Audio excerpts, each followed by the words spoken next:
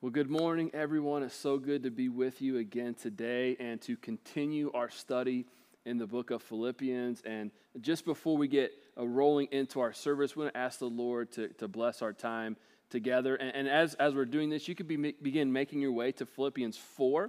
We're going to be in verses 10 to 20. Some of the most quoted verses, maybe in the entire book, at least Philippians 4:13, which we know so well. I can do all things through him who strengthens me. So while you're finding your way to your place in Scripture, let's ask God to bless our time together. Heavenly Father, thank you so much for this day of worship you've given to us. I pray that wherever we may be gathered, that Jesus is high and lifted up. As we come to this time of presenting and diving into your word, I pray, God, you will open up our hearts to learn, to grow, to be conformed more and more into the image of Christ. So, God, let us learn more about Jesus and how we can apply these words to our heart specifically. And I ask this in the name of Christ, amen. Well, several years ago, I was serving as a youth pastor in Northwest Indiana. And there was a season of ministry where I really wanted to tackle a topic of contentment. Now, it was a very familiar topic for the students that I was presenting to, but just in some of the conversations that I was having, I felt like, you know what, maybe we need to spend a little bit of time talking about this. So one of the sermons that I titled during that series was called Fighting FOMO. Now, for those who may not know, FOMO means the fear of missing out. Now, for a group of students that I was presenting to, we talked about a lot of different things. We talked about the fear of missing out on the latest social media app that was getting ready to be launched, or fear of missing out on the next big trend that was getting ready to break into our culture, or fear of missing out on not having the latest generation iPhone, or not having the specific friend group that you desired to have, or weren't completely satisfied with the group of friends you had currently. And so we talked about a lot of different things. And you know, there were a lot of other things that these students could have chosen to fill in the blank with whatever they were scared to miss out on. I mean, you think about it, there's thousands of options to fill that blank in with. And so what that really revealed, though, was that it really revealed that in their heart, there was this kind of unsettledness, this unsatisfaction in their heart, that they wanted more than what they had currently been blessed with. And so they weren't content in simple words. And that's kind of really what the main point of that sermon was. And it was really kind of a cool experience because after that, I was able to have some great conversations with students, just kind of some one-on-one, and really they began to confess to me, hey, Pastor Isaiah, this is kind of what I've been discontent with. It's not been focused on Jesus, it's been focused on other things. That's really what breeds discontentment, is when we are focused on anything else other than Christ, it doesn't last for very long, and it just creates this unsatisfaction in our heart that we have to chase something else. And that was really, really fun to be a part of ministry in those students' lives. But you know, discontentment is not just a student issue. It's not just a teenager issue. It's a people issue, right? This is an Isaiah issue. And there have been plenty of times when I have desired something that I feel like will bring me joy and satisfaction. And as a result, I'll just spend all my energy, all my focus, all my thought on just thinking about this thing or things that are going to bring me joy and satisfaction. The more I become fixated on this, the more discontent it breeds in my heart. So discontentment, it's a very real struggle for me. Namely, when I think about the Jeep Sport Wrangler that I really, really want, like right now. Like that's kind of a dominant thought in my mind. I have to really submit that to Christ. But you know, it's not always possessions that cause discontentment. Sometimes it's relationships. You know, the relationship that we're in, it's not living up to the expectations we had envisioned for it. And it creates a sense of discontentment in our hearts. We're not satisfied, or we want more than what we currently have. You know, discontentment can happen in our jobs. We daydream about what it would look like to work for a different organization. What would it look like for me to have the big promotion, the big pay raise, the nameplate on the door that just boasts of my title? We think about those things. Or maybe we daydream about what would it look like to be in a different field altogether. And when we think about those things and those things don't come to pass, it creates discontentment in our heart. And just like the students that I was teaching several years ago, there are many things that we can fill in the blanks of what we think is going to bring us joy and satisfaction. And so as we dive into our text today, we're also going to discover that there was at least a time in Paul's life where he was wrestling with this battle of discontentment. But by God's grace, he was able to learn the secret of being content, and he walked joyfully in it. See, Paul was so passionate about contentment and to have others enjoy contentment. It was a theme that he wrote about more than once in Scripture. 1 Timothy chapter 6 talks about contentment. 2 Corinthians 12, Paul writes about contentment. Paul understood that contentment has nothing to do with the things that we may or may not have, but rather it's our posture before the Lord and what we think about him in the moments we don't have the things we think are going to bring us satisfaction. Paul understood this. So in other words, he's asking, is Christ's presence enough to bring us joy and satisfaction, or do we need to fill in the blank with something else? That's kind of the question on the table. So notice what Paul says about this idea of contentment in the text. This isn't the exclusive thrust of the text. Paul also brings out this idea of generosity, which we'll talk about in a moment. But to start our time together, let's look at what Paul says about this principle of contentment. Paul says, I rejoice in the Lord greatly that now at length you have revived your concern for me. You were indeed concerned for me, but you had no opportunity. Not that I am speaking of being in need, for I have learned in whatever situation I am to be content. I know how to be brought low, and I know how to abound.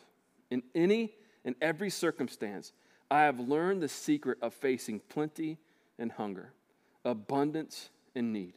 I can do all things through him who strengthens me.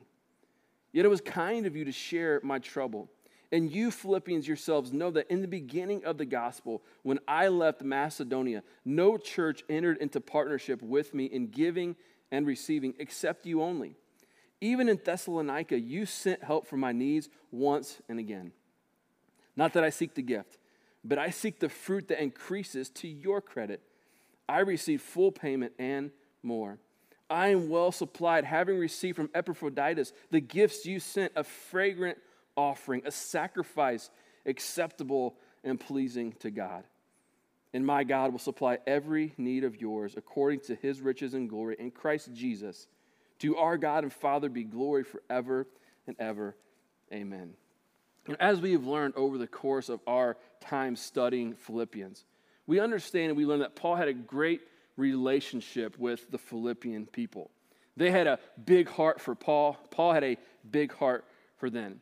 So when Epaphroditus comes to Paul bearing gifts given by the Philippian church, Paul was super excited. He was very grateful and joyful for this. And this is why at the beginning of our text, Paul says, I rejoice in the Lord greatly that now at length you have revived your concern for me.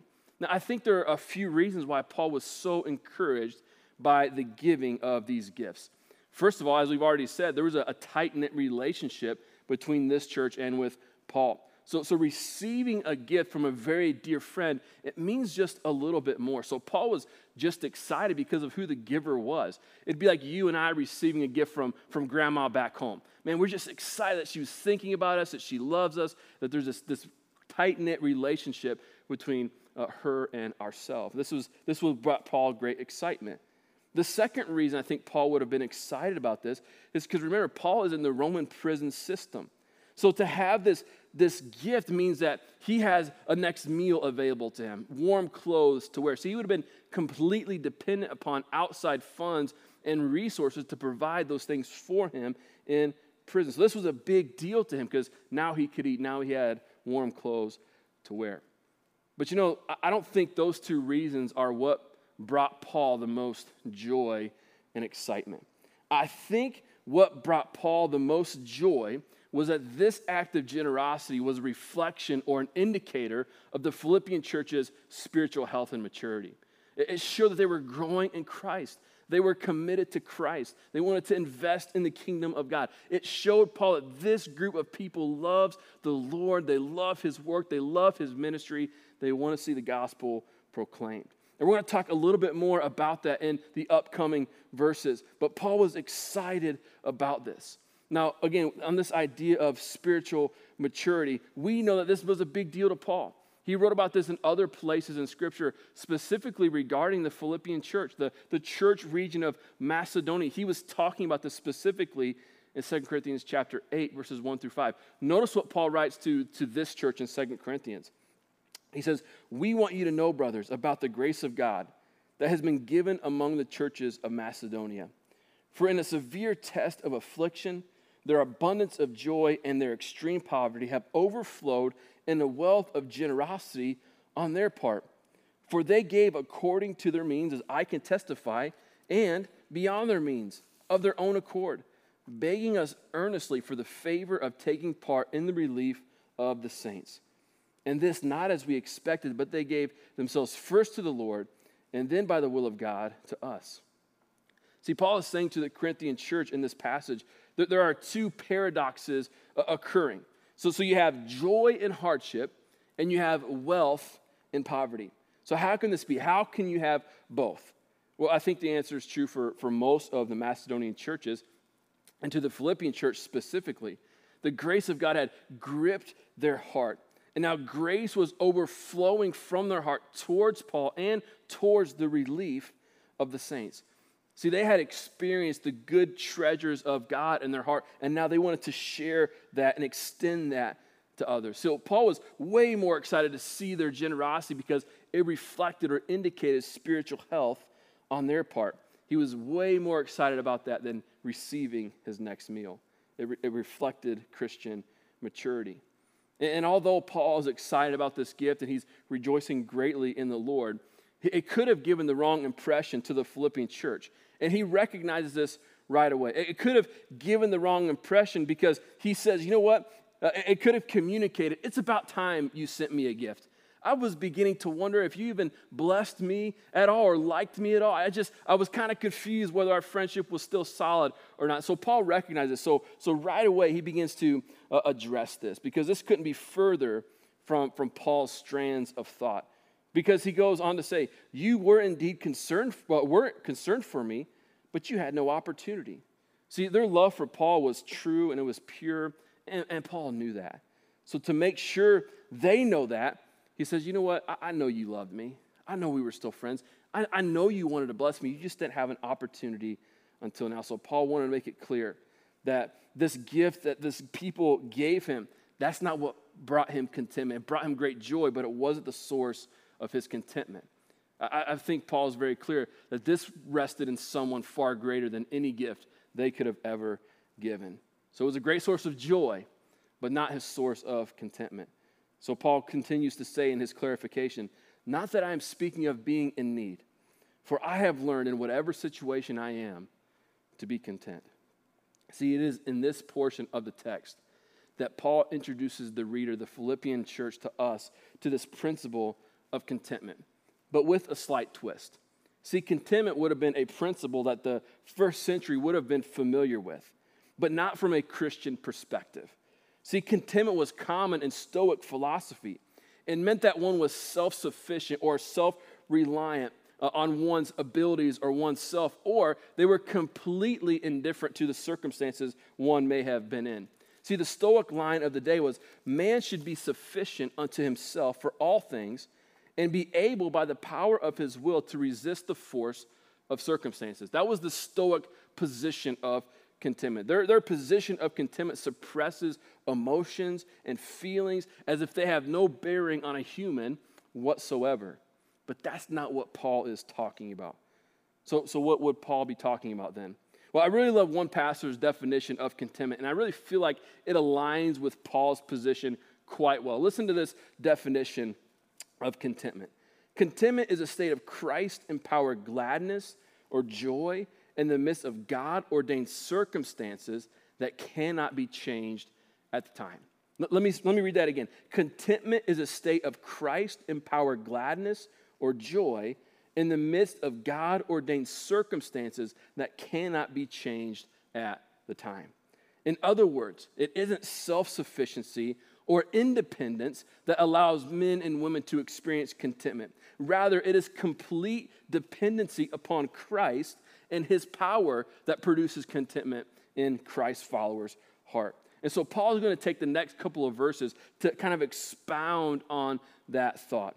He says, continuing, I know how to be brought low, and I know how to abound. In any and every circumstance, I have learned the secret of facing plenty and hunger, abundance and need. Essentially, Paul is saying that he has lived life in such a way that he has learned to be content, to be completely reliant on the supremacy and power of Christ. See, Paul is proudly taking on the sufferings of Christ. That's why he says, I know how to be brought low. And he has enjoyed the fruit of faithful ministry to Christ. That's why he says, I know how to abound. But notice, however, that Paul says that he has learned to be content. He learned it. This didn't come naturally to him. Paul wasn't born content. He had to spend intentional time growing and learning this principle. He actually says it for a second time in verse 12. He says that not only that this is not something that I learned, but this is actually a secret that I learned. That's what he says in verse number 12. You know, I love the redemptive language that Paul uses in that passage, the word secret. See, in the first century, the word secret was tied to false religions of the day, where one would be initiated into the mysteries of pagan cults. Like, that's what the word secret meant.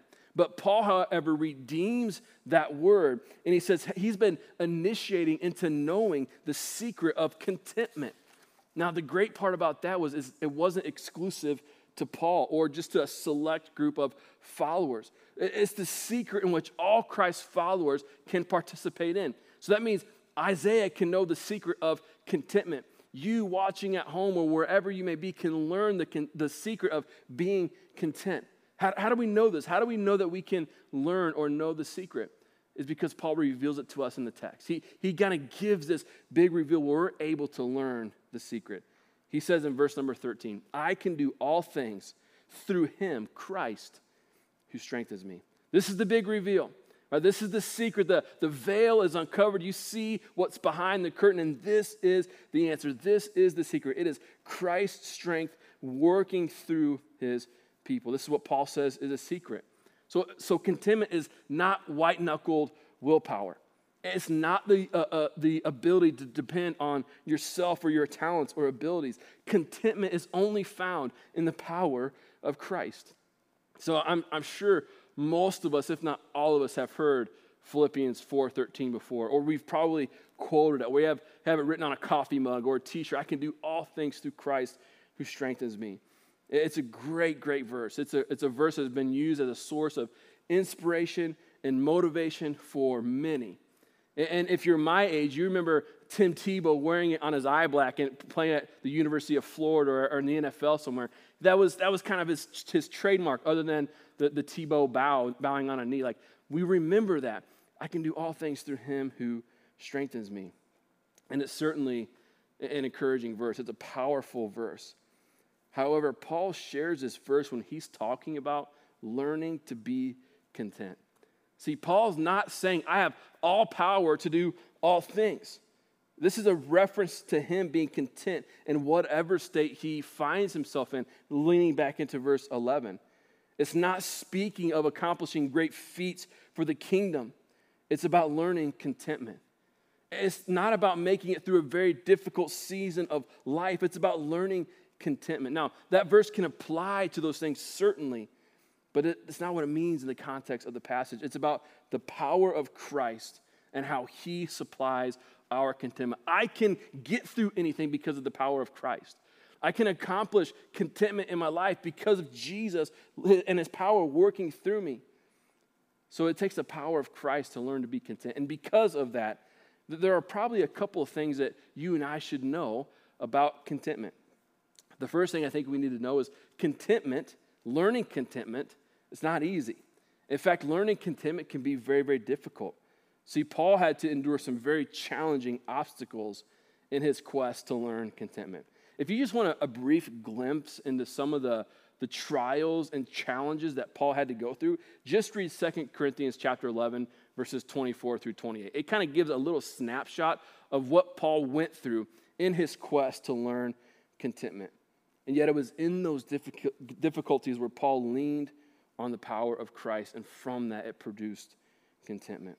So learning contentment, it isn't easy. It can be actually quite difficult. Second thing I think we need to know about contentment is learning contentment takes time. This isn't an overnight transformation that happens. It's a slow, methodical approach, and over time, contentment is produced in our life. It's consistently submitting ourselves to the power of Christ in order that we might be satisfied in him. Learning contentment takes time. Now, the time thing, that can be difficult for us in the 21st century, right? Because we live in an instant gratification world. I mean, think about it. We have fast food. You can get your food in just a matter of seconds. We have high-speed internet. We have 2-day shipping. We have instant streaming. Anything that we could possibly want is at our fingertips in just a few clicks, in a few seconds. Man, we have it. Learning contentment is quite the opposite. It's time-consuming. It's a grind. It takes persistence. It takes a little bit of time and effort on our part.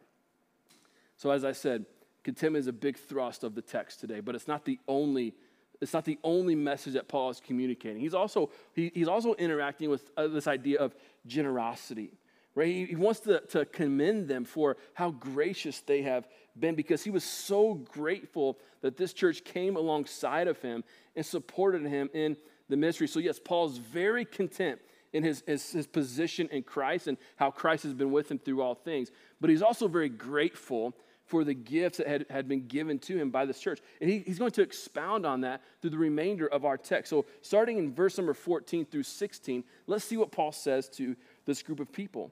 He says, "Yet it was kind of you to share my trouble. And you Philippians yourselves know that in the beginning of the gospel, when I left Macedonia, no church entered into partnership with me in giving and receiving, except you only.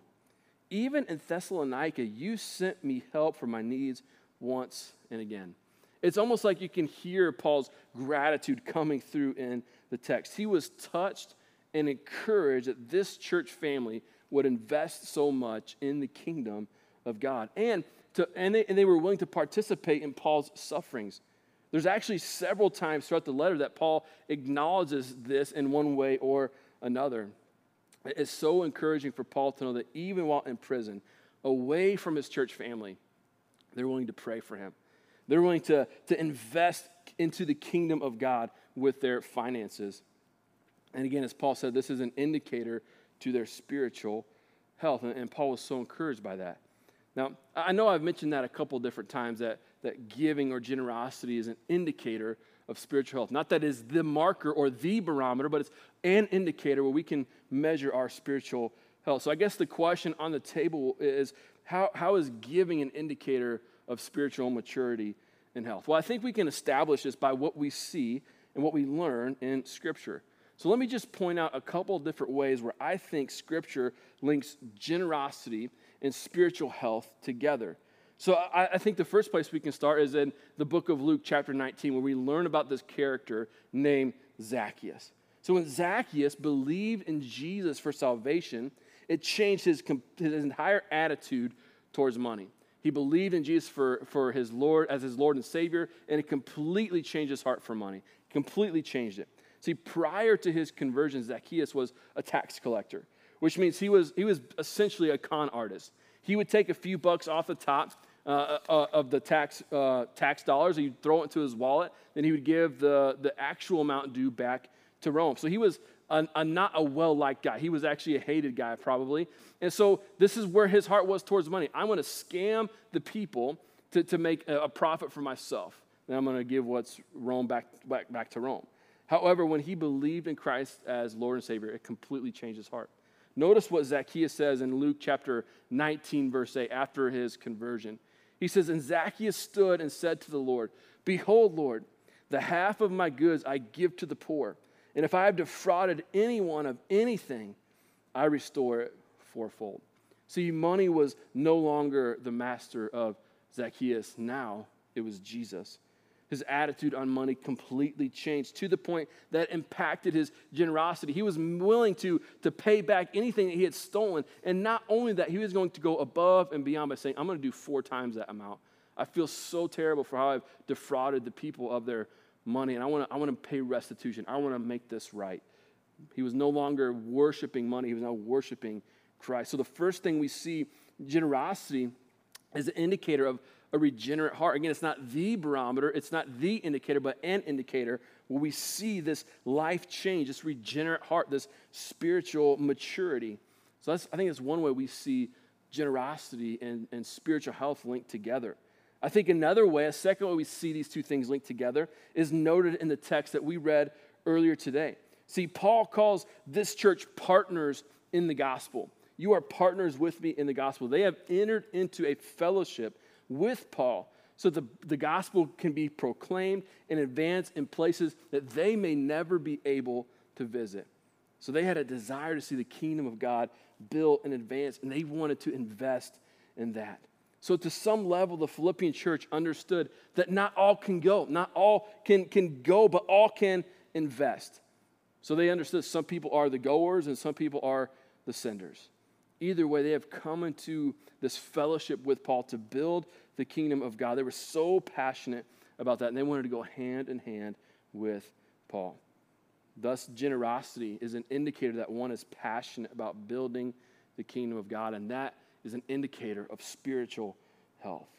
So while Paul has just been explaining, I have everything I need in Christ, my contentment is found in Christ, my strength is found in Christ, he says, it was so kind of you to give anyway.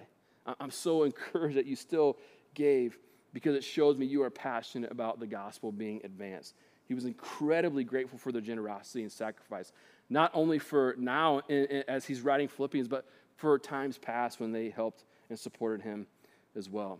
Now, I think there's one more way we see generosity and spiritual health linked together, and it's found in the conclusion of the letter. Notice what Paul says in verses 17 to 20.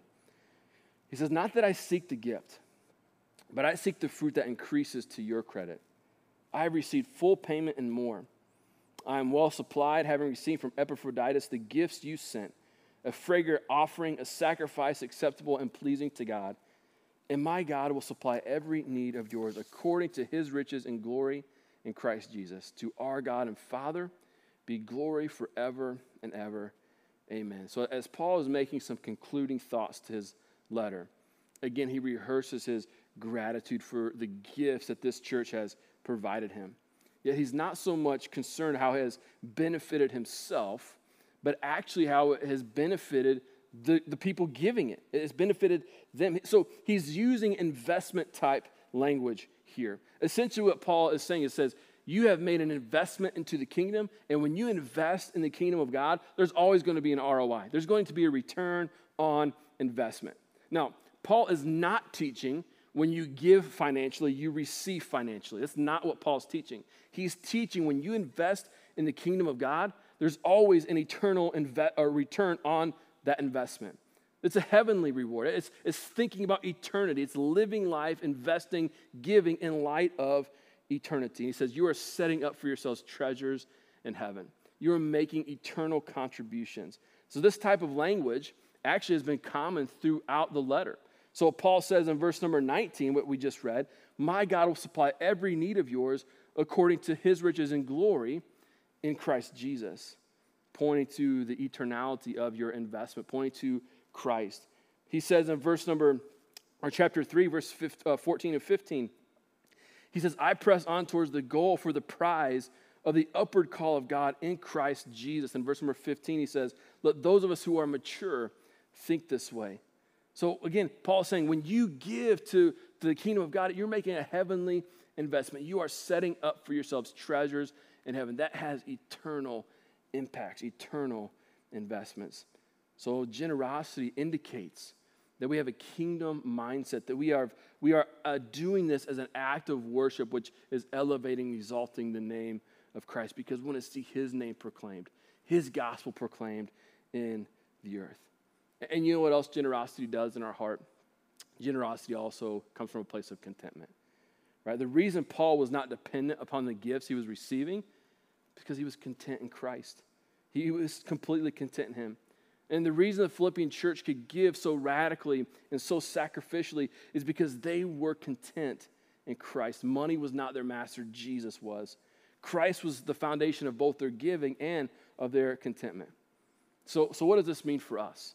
How do we apply what Paul is writing to the Philippian church? How do we apply that to our life, to our situations that we're currently in right now? Well, let me just share a few principles of application to conclude our time together.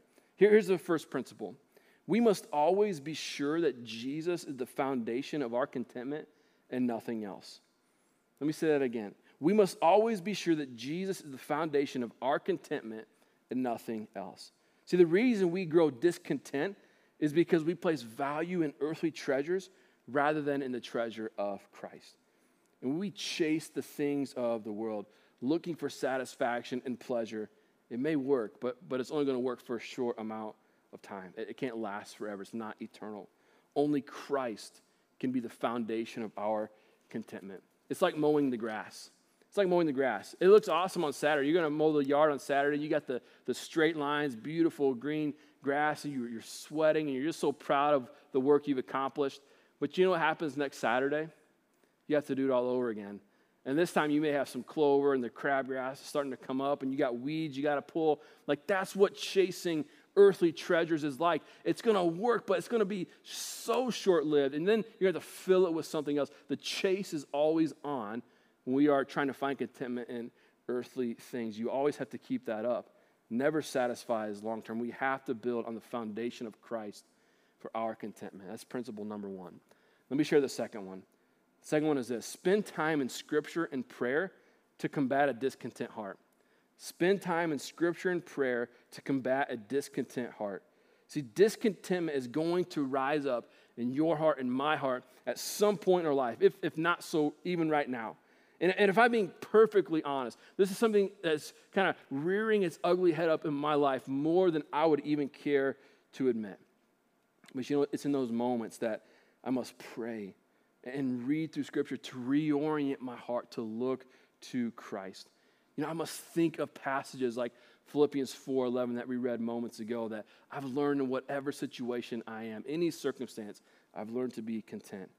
Or maybe I need to memorize passages like Hebrews 13:5, which says, keep your life free from the love of money and be content with what you have. For he has said, I will never leave you or forsake you. This sounds a lot like Philippians 4:13, doesn't it? Paul says, I can do all things through him who strengthens me. Now the writer of Hebrews says he never leaves you or forsakes you. And so our minds, our hearts are always being reoriented to who Jesus is and his power working through us. I must think about the fact that he is with me. And I do this by diving into Scripture and by praying, by talking to him. Therefore, I can be content with what I have because of Christ working in me. Let's turn to Scripture and prayer to reorient our hearts. And here's the third and final one. We must always strive to lay up for ourselves treasures in heaven. Now, I know we didn't read this passage that Jesus spoke on the Sermon on the Mount, but Paul is echoing what Jesus said in Matthew 6 on the Sermon on the Mount. This is a reference to our generosity. When we give, we must know we're making kingdom investments. We're trying to build the kingdom of God on earth, to give opportunity to the gospel to be preached and souls to be won to Christ. And this is why Paul was so proud of the Philippian church. Not just that they gave, but they made kingdom investments. And so, brothers and sisters, I pray that when we take time to give, when we feel led to give, that we do so with heaven in mind, knowing that we are completely content in Christ and we want to see the gospel message of him be spread among the earth. So we need to let Jesus be the foundation of our contentment. We must dive into Scripture and pray to combat our hearts from discontentment. And then we need to strive to lay up for ourselves treasures in heaven. Brothers and sisters, I pray that we walk in this joyfully. Let's pray together. Heavenly Father, we're so grateful for your word. God, how it impacts us, how it opens our heart, God, to be more and more like Christ. So God, I pray it is through the power of Christ only that fuels our contentment. May we look to him the moments that we are discontent. And God, may you be glorified in all that we do. May we walk joyfully in generosity and contentment today. And I ask this in the name of Jesus. Amen.